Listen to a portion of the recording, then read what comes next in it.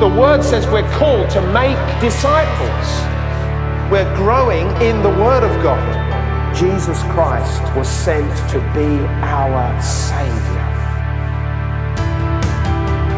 This is the Bromley Town Church podcast. We pray God speaks to you through this message, blessing you as you live out God's word. Stream or download other sermon podcasts via the Bromley Town Church website or by using the SoundCloud app. Head over to bromleytownchurch.com. Well, as you know, if you've been around this last few weeks, you know that we're taking a stroll through the book of Romans. A letter that the Apostle Paul wrote to the church, in Rome. Bit of a clue in the title, really. He writes this letter from Corinth, and he writes it on his third missionary journey, and he writes it about 4 years before he actually arrives in Rome. He always had a desire to go to Rome, always wanted to go to Rome. He's made it very clear in Scripture that he always wants to go to Rome. I'm not sure that he thought at this stage that he would get to Rome in the capacity that he did as a prisoner 4 years later. But anyway, he himself, you remember, is a Roman citizen, and Rome, at this time in history, center of the world. It's where it's all at. So why wouldn't you want to go there as an apostle and to encourage the church? And the church in Rome is made up of Gentiles, people like you and me, as it were, non-Jews, and it's made up of Jews who have come to faith in Jesus Christ. It's a bit different, really, his letter. Why is it different? It's because, when Paul writes his epistles, as we call them, he normally writes them to churches that he's established or helped to establish on his missionary journeys. When he writes to Rome, he hasn't been there, as I've said. So it's thought to be a bit of an introductory letter. Why is that? It's because he wants to go there. And he sort of writes to the church in Rome as a sort of an introduction. This is what I want to... it's a wow of an introduction, I must say. But nonetheless, it's full of doctrine. Full of doctrine. What's doctrine? Christian beliefs. It's full of Christian beliefs. And as Pastor Jonathan has said more than once, I think, from standing up here since we started this series, that it is the mightiest, quite rightly, of Paul's letters. But being full of doctrine, it's a bit difficult to understand. It takes a little bit of unraveling. It's a bit to absorb. Even if, and I hope you have been reading it, I hope you've been reading it maybe along at this sort of pace and reminding yourself what it says. It takes a little bit of, what are you saying, Paul? What are you saying here? And that's what it's about. It's the tone of his letter. It's the way he writes. But undaunted, we shall crack on. And we are going to be looking today at chapter 4. In chapter 3, having just introduced chapter 4, Paul makes this statement in verse 22.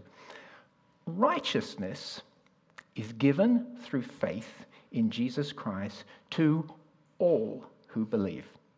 Okay, he makes that statement, chapter 3, verse 22. When I say faith, of course, what I mean here is faith placed in the finished works of Jesus Christ in his death and resurrection, in this promised Son. But here in chapter 4 that we're going to look at today, he devotes the entire chapter on this doctrine of righteousness before God, not by what you do, but how you believe.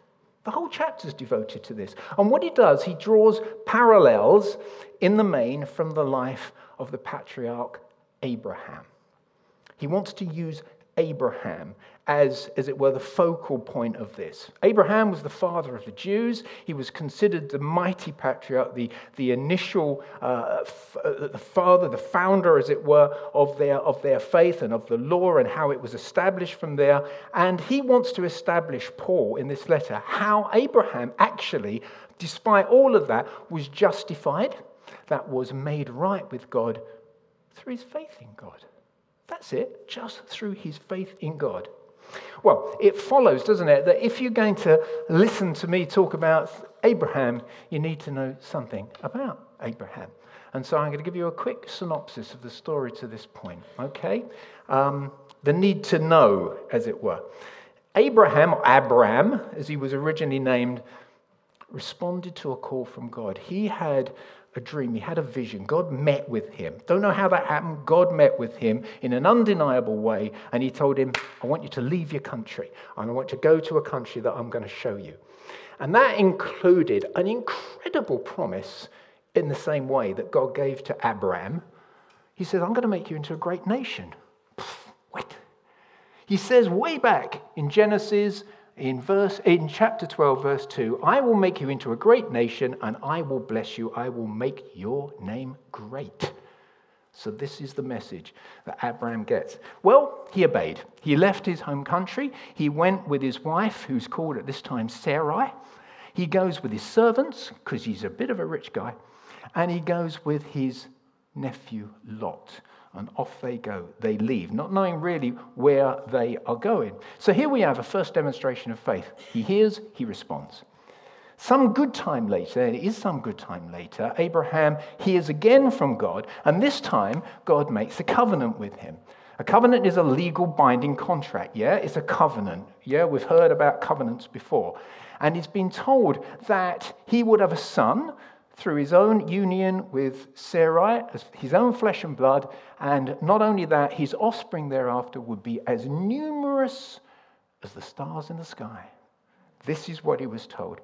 In the very next verse, so that's Genesis 15, verse 6, Abraham believed in the Lord, and the Lord credited to him as righteousness. Okay? Righteousness. Now, I'm afraid it all went a bit wobbly after that.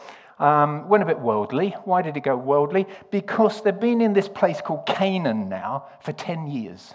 10 years, okay? We know what it's like waiting, don't we? 10 years. Abraham is now 86 years old, and no son has arrived.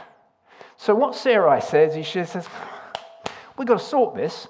And so how about you sleep with my servant girl Hagar, and we'll see if she conceives and we can have a child via her, we can establish a family. In that way, happy days, we've sorted it. Well, that's what happened. Abraham slept with Hagar, and a son is born, and they named him Ishmael. God was gracious, because his gracious is his name. And he said, but this child's not the child of the promise. This is a child, but it's not the child of the promise, not the child he'd promised Abraham and Sarah. 13 years later, okay, 13 years he's waiting. Abraham is now 99. Okay, he's 99, and God appears to him again and renames him at this point Abraham. Abraham means the father of many. Bit of a joke, eh? And gives Abraham the covenant sign of circumcision. Thanks for that, Lord. Thank you. The Lord says that Sarai is to be renamed Sarah, which means princess, and that she will have a son. Sarah has turned 90. 90. Finally, Isaac is born to to Abraham and Sarah, and God's promise is fulfilled. Okay. Abraham's faith. Wow. Come on. Wow. Yeah? Wow. To think that your wife, who is infertile, the old-fashioned word used to be barren, is able to have a child at the age of 90, I've got to say, in my book, I don't know about yours, that's faith. That's faith. That is truly faith that, yeah, Lord, you've said it, I believe it's going to happen. They lived the best part of 4,000 years ago, at a time where medical science, I think, was probably just scratching the surface at best. Understanding of medical science, zilch. But they didn't need a doctorate in biology to work out that 90-year-old women don't have children. You just didn't need that sort of understanding. They appreciated they don't give birth to babies at that age. And all the more reason why Abraham is still trusting in God, still saying, yes, Lord, I believe you can deliver, more ways than one perhaps, demonstrates amazing faith.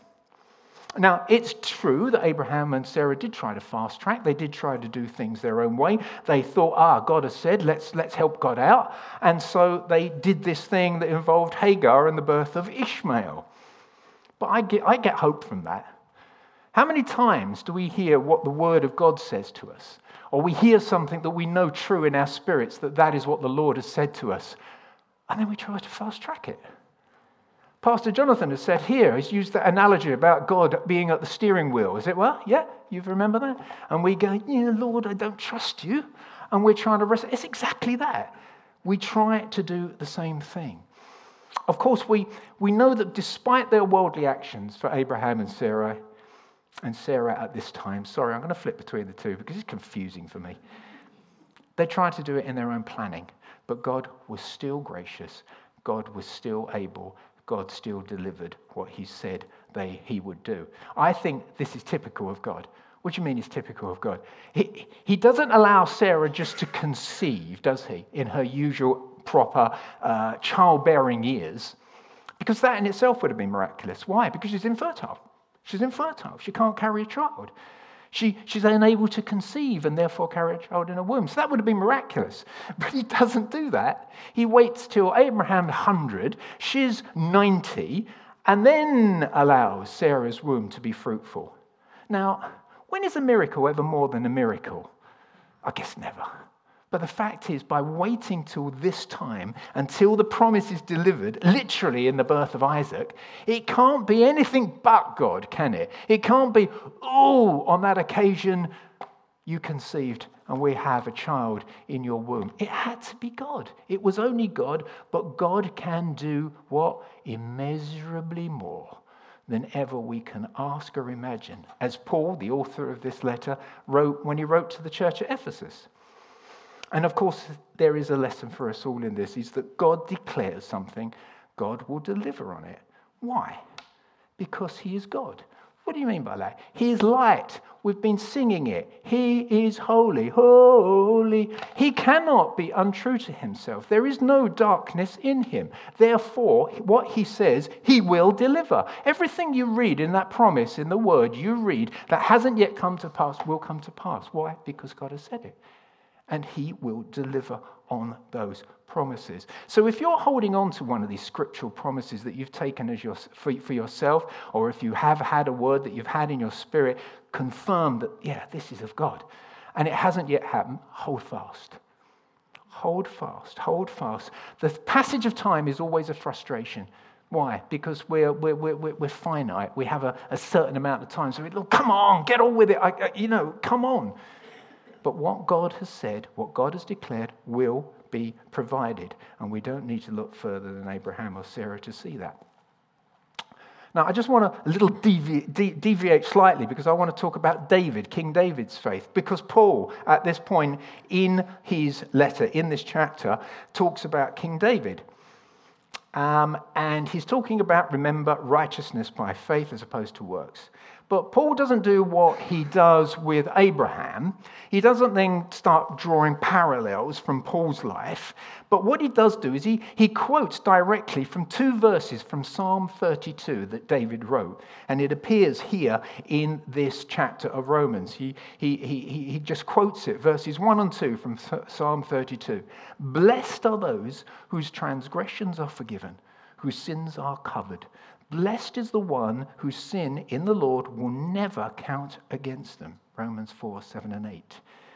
David knew that his righteousness, his standing before God, was attained, as it were, not for what he had done, but how he trusted God, how he just trusted God. Such is the righteousness of David that he's been credited with, not that he's obtained by his own actions, that when he later goes on in life to commit adultery and then indirectly commits murder by having the husband of Bathsheba, murdered on the battlefield, because he was murdered, he didn't die by chance. God didn't take that righteousness away from David. Didn't take it away. It cannot be taken away from him. Why? Because God has given it to him as a reward, as it were, of his faith expressed in God. And I was thinking that, and I was thinking, well, if Abraham and if David were ever the subject of some celestial trial in heaven about their right to be considered righteous before God, I am sure the enemy would parade before the court as by way of evidence every misdemeanor, every wrongdoing, every unholy thing they did, and he would have had a field day with it because there was an awful lot that he could bring by way of evidence of their fact that they're not pure, they're not holy, they're not, therefore, righteous. But Paul is adamant that God did indeed declare Abraham and David righteous in their faith alone. Regardless, what's the bottom line? The bottom line is this. Those guys' works, good works, didn't get them righteous status. And their sins and misdemeanors and wrongdoing at the other end of the scale couldn't have it taken away from them either. It was credited to them as righteousness because of their faith in God. Now, these are not the keys to righteousness, I've called this really, because Paul then goes on to say, because the Jews did think this, the Jews were rooted. Abraham was righteous because he followed circumcision. God gave him that command. He fulfilled it. So did all those that are after. That's why he was considered righteous. No, it wasn't. And Paul is making it plain that that's the case. And he is therefore setting here by taking his reference right back in the first book of the Bible, Genesis, that how all men and women, no matter how guilty and how stained by sin they are, and that is every single one of us, might come into relationship with God. He's saying it in Genesis. It was fulfilled by Jesus Christ. But it's through faith, not by works. It's faith in the finished works of the Lord. Now, I think it's the faith, of course, that we place in Jesus Christ. But he says in verses 9 to 12 that although circumcision was given to God and his descendants as a sign of this covenant, this bond that God has made with Abraham, righteousness was not attained at that point. It was credited to him before, I believe you, God. And then came the covenant, then came the sign of circumcision. And also he makes it plain, Paul, that in verses 13, 16, that righteousness was not through the law either. It was not through Abraham abiding in the law. Chapter 4, 13, it was not through the law that Abraham and his offspring received the promise that they will be heir of the world. Why? He goes on to give us the answer in verse 15. Because the law brings wrath. And we've all sinned and fallen short of the glory of God. The law requires 100% ability to stick to it and fulfill it. Abraham didn't do that. David didn't do that. You haven't done that. I haven't done that. There's only one person that did, and his name is Jesus Christ. And he was the only one who lived uniquely. He's the true Israelite who fulfilled all the commands, the statutes, the precepts, the laws of the Lord completely and 100% to pay for us. Righteousness was attained by God through faith alone. I just want to have a quick look at faith. Faith, okay? Now, it's a word that's commonly used. You will use it in your vocabulary, perhaps not every day, but you will. If you take a piece of paper and go out on the high street and say, give me the definition of faith. Sadly, these days, it wouldn't necessarily be people, oh yeah, but by that's faith. Faith in God, faith in a religious sense. You get a few of those, but I think most people would say, well, it's an expression of trust in something or someone. And they'd be quite right in that. I have faith in the politicians that they will put the world to right. Good luck with that one. We as a company will never break faith with our loyal customers. You can hear it sort of being said. You might say, I haven't got faith in my boss. He's going to lead the department and where we need to be next year. All these words, faith, how you would use it. And we all express faith every day. I express faith. You express faith. Every time you walk out on a pedestrian crossing, you expect the oncoming car to stop. You express faith by sitting on that chair and not expecting that you're going to end up on your bottom. You express faith by knowing tomorrow, even though it might be cloudy, the sun will shine. These are all expressions of faith, and they are faithful things. But Christian faith is rooted and it is firmly established on dependence. Dependence and rooted on God and in Him who can deliver us what? Out of darkness into light, who can bring His forth and fulfill the promises that He has promised, that He said He will produce. Our faith is not dreamlike. Our faith is not surreal. Our faith is not sort of fanciful. It's focused and its object is God. We trust you. Just as the sheep in the flock looks at the shepherd, that's my object. That's my faith. That's where I'm looking to all the time. Not about, whatever, sometimes, I'm doing my own thing over. No, faith is focused on God 24 hours a day, knowing that it's all about him. It's not about me. He has to have his way. Jesus said, he declared, have faith in God, Jesus said in Mark 11:22, and that is where Christian faith is directed.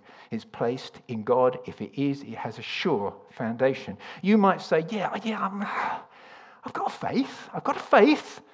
I'm not saying it's a mighty faith. I'm not saying it's a great faith, but I sort of have a faith. Well, it doesn't matter. Why doesn't it matter? Because the faith that you've placed is in a mighty, all-powerful, all-conquering God. And if you have your faith placed there, you have it rooted in the right place. Just another little aside. If you want to have your faith increased, read your Bible. Do read your Bible and read it regularly. Why? Because it demonstrates the character of God. It demonstrates his love. It demonstrates and tells us of his promises that are going to be delivered, that have been delivered, and those that have yet to be delivered. Be in faith. Be increased in your faith. Be in the Word of God. Okay? Gabriel, when he saw, coming up to Advent, Gabriel, when he was speaking to Mary and saying that you're going to be effectively the mother of the Saviour of the world, Jesus Christ, he said, for nothing is impossible with God. This is Gabriel speaking of God. So if we're troubled, if we're disturbed, if we're going through some things, and I know many of you are because you've told us, then I say, cast all your cares on him because he cares for you. But that's tough. You don't understand how tough that is. I'm going through some real messy things. Listen, God will deliver. God is able. God is in control. He is the one where we have our faith rooted. He will strengthen your heart when you feel a little flaky and feel a little under par. He is trustworthy. And Abraham had this great confidence, and he saw what God could do, his promises. We come back. God had promised Abraham a son. It wasn't through Ishmael. No. The line of Jesus Christ will be the son of the promise, and the son of the promise was to be Isaac. Isaac hadn't turned up at this stage. Where's your focus this morning? If you're watching online, or you're sitting in this room, where's your focus? Is it on your work? Is it on your finances? Is it in your abilities? Is it in your intellect? Is it in your material possessions? Is it on your wife? Is it in your children? All of those things are worthy things, but your focus needs to be first and foremostly on Christ Jesus, Lord, and everything else takes its position and its following as a result. I want to look at verse 17. Paul says, verse 17 in chapter 4, he is our father in the sight of God in whom he believed. That's to say, Abraham, the God who gives life to the dead and calls into being things that were not. Or in other words, cause the things which do not exist to exist. Okay, do you understand that? How? Because he's the God of creation. Because I can do these things. Because all things are possible in his resurrection power. Sarah's womb was physically dead. Okay, it's dead. She was infertile. She was also about 45 years on beyond the natural upper age of bearing children. Okay, dead. Doesn't happen. What happened? God gave life to that which was dead. If God can bring to life the womb of a 90-year-old woman who has always been infertile and cause her to have a son, do you think he can be trusted to bring you to life in Christ Jesus through faith despite your sin and wrongdoing? Yes. He brings into life that is dead. We are dead outside of faith in Christ. Hope. Paul then says, against all hope, Abraham, in hope, believed, and so he became the father of many nations, just as has been said to him. Verse 18. When we have a hope, it's a bit like faith. It's got to have a focus. It can't be unconnected. Hope does not have an unconnection. If it is, then it's best highly unlikely and it's a bit flimsy. I could hope that it will rain £10 notes tomorrow morning. It's a hope, but it's not much of a hope. Why is it not much of a hope? Because it's not rooted on anything. It's not established on anything or anyone that might cause that ever to possibly come to pass. It's fanciful. It's baseless. It's just a fanciful idea. Abraham's hope is in God. Again, focused. So when Paul says Abraham against all hope, I guess what he's trying to say is that hope in the natural had come to an end. I'm 100. She's 90. Just look at us. It was at an end. Look, I had hope in you, Lord, but it hasn't happened. But he didn't. He just, Lord, you've said, Lord, you can do this. We've looked at it slightly earlier. I mentioned it. Abraham means father of nations. I haven't got a son. Yes, you have. You've got Ishmael. Yeah, but God has already told him, yeah, it's all right, and I'll bless him, but that's not the son. Well, where is this son? However, Abraham still believed. He still hung on there. As Paul goes on to say in verse 21, 22, being fully persuaded that God had the power to do what he had promised. That is why it was credited to him as righteousness, says Paul. Abraham's not an idiot. Abraham is not a fool. Abraham is not being hoodwinked. You know, he knew when he looked at his own body and the wife he loved for so many years and her aged body, infertile body, that it was, to put it mildly, a bit of a tall order. Now, bit of a tall order, God. But the big point is this. Didn't dissuade him. Still believe you're going to deliver because you've told me. It is in your word. It is in what you have said to me. I believe what you can do will come to pass. Listen, this hope that Abraham had, it wasn't based on nothing. He didn't sit around year after year looking out, where's this son? Where's this heir? He had to do something. And do you know what he had to do?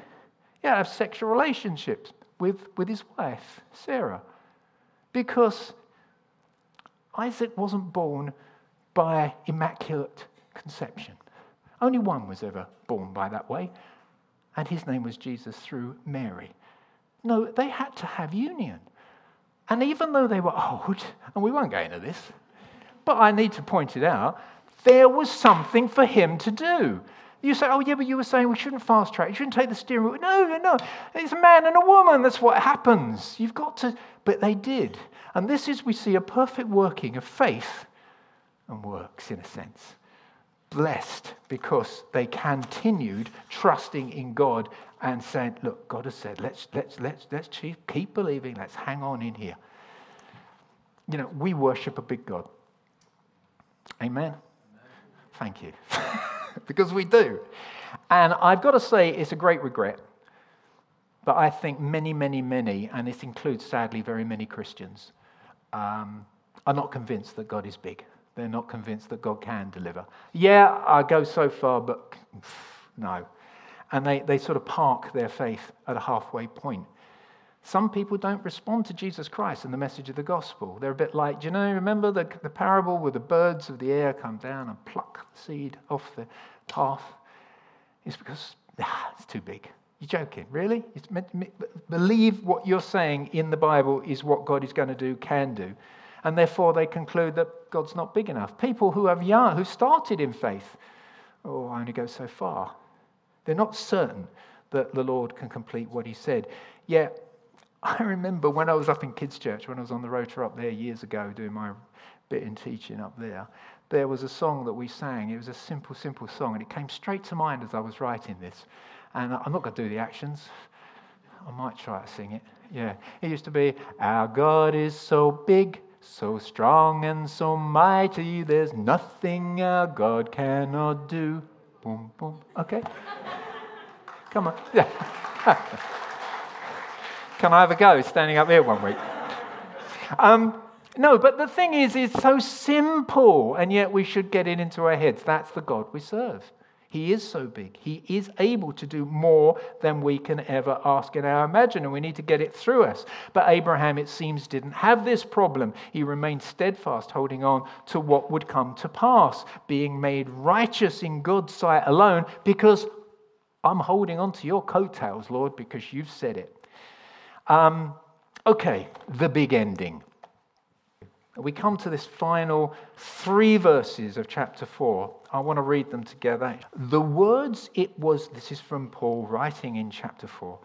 The words it was credited to him were not written for him alone, but also for us, to whom God will credit righteousness.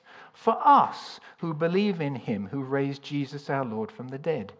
He was delivered over to death for our sins and was raised to life for our justification. Abraham is the example we need to have, and Paul wants us to follow and to be focused on and to be encouraged to follow. He's absolutely, this is Paul, fixated on this thing, that righteousness wasn't just for this man Abraham, wasn't just for David, it's for every single person that follows in the same way. Now, it needs to be said that what Paul is referring to when he quotes, "For us who believe in him who raised Jesus our Lord from the dead," we need to understand that Paul is referring to faith and the trust in Jesus, his finished works on the cross, his resurrection, his paying the price for my sin, your sin, and that unrighteousness we carry being transferred into his righteousness. And that is where your soul, faith and hope is secured in. He was delivered over to death for our sins and was raised to life for our justification. Any other sort of faith doesn't wash. Belief that there's a God and that Jesus Christ was a proven person of history, not going to cut it. Believing that Jesus was a good moral teacher and that, you know what, we should all pay heed and try to follow what that man said, not enough. Only faith, only belief in Christ died for you, paid the price for your wrongdoing and transgression on that cross at Calvary, raised to life on the 3rd day, ascended and seated at the right hand of the Father, is the faith that God is looking for, that he will credit to you as righteousness. The resurrection of Jesus Christ shows one thing, shows many things, but one thing it shows is that God was fully satisfied with the life of his Son and how he had fulfilled it and carried our sins. When Jesus went to the cross, he was still righteous. He carried your sin. He carried my sin. But the weight of sin he carried was a choice because he had fulfilled everything the Father had asked him to fulfill. And that is why we can have supreme confidence that in his completed works, that when Jesus' faith comes to us and we receive him, that the Lord sees the blood of Jesus, the righteousness of Jesus, not my unrighteousness. At the Exodus, the blood was over the lintels, it was over the doorposts, and the angel of death passed over. That's where we get a Passover meal. When he sees you and me, he sees Jesus. If your faith is in Jesus, if your hope is in Jesus, if you trust in Jesus unswervingly, that's where it comes from. Paul goes to great lengths in this chapter to get this message across. Hope, faith in Christ alone, you not by works, righteousness attained by faith. In the gospel, in this glorious gospel. And way, way, way back in Genesis, God declares the gospel in Abraham. Faith. Not by works, not by the law, by faith. Faith in me. And this is why the Jews got it so horribly wrong. They had faith to begin with, but it went like that. We've got to fulfill all those, what was it? 613, we've got to, faith was lost. Focus on the law became the big issue. Faith. God, I cannot do this. But you are more than a conqueror, and you have delivered. That is where the cry of faith comes from. So be assured this morning that righteousness comes from faith, not by works. And Paul beautifully beautifully sets this out for us in chapter 4. Amen. Amen. Well, God goes on, or Paul, through the inspiration of the Spirit, through into chapter 5 and beyond, to bring us more glorious blessings of what it means to be in Christ. But thank you. Amen. Thank you for listening to this message from Bromley Town Church. You are always welcome to visit us on a Sunday morning, or join us again for more messages here online. You can also stay connected with us at www.bromleytownchurch.com.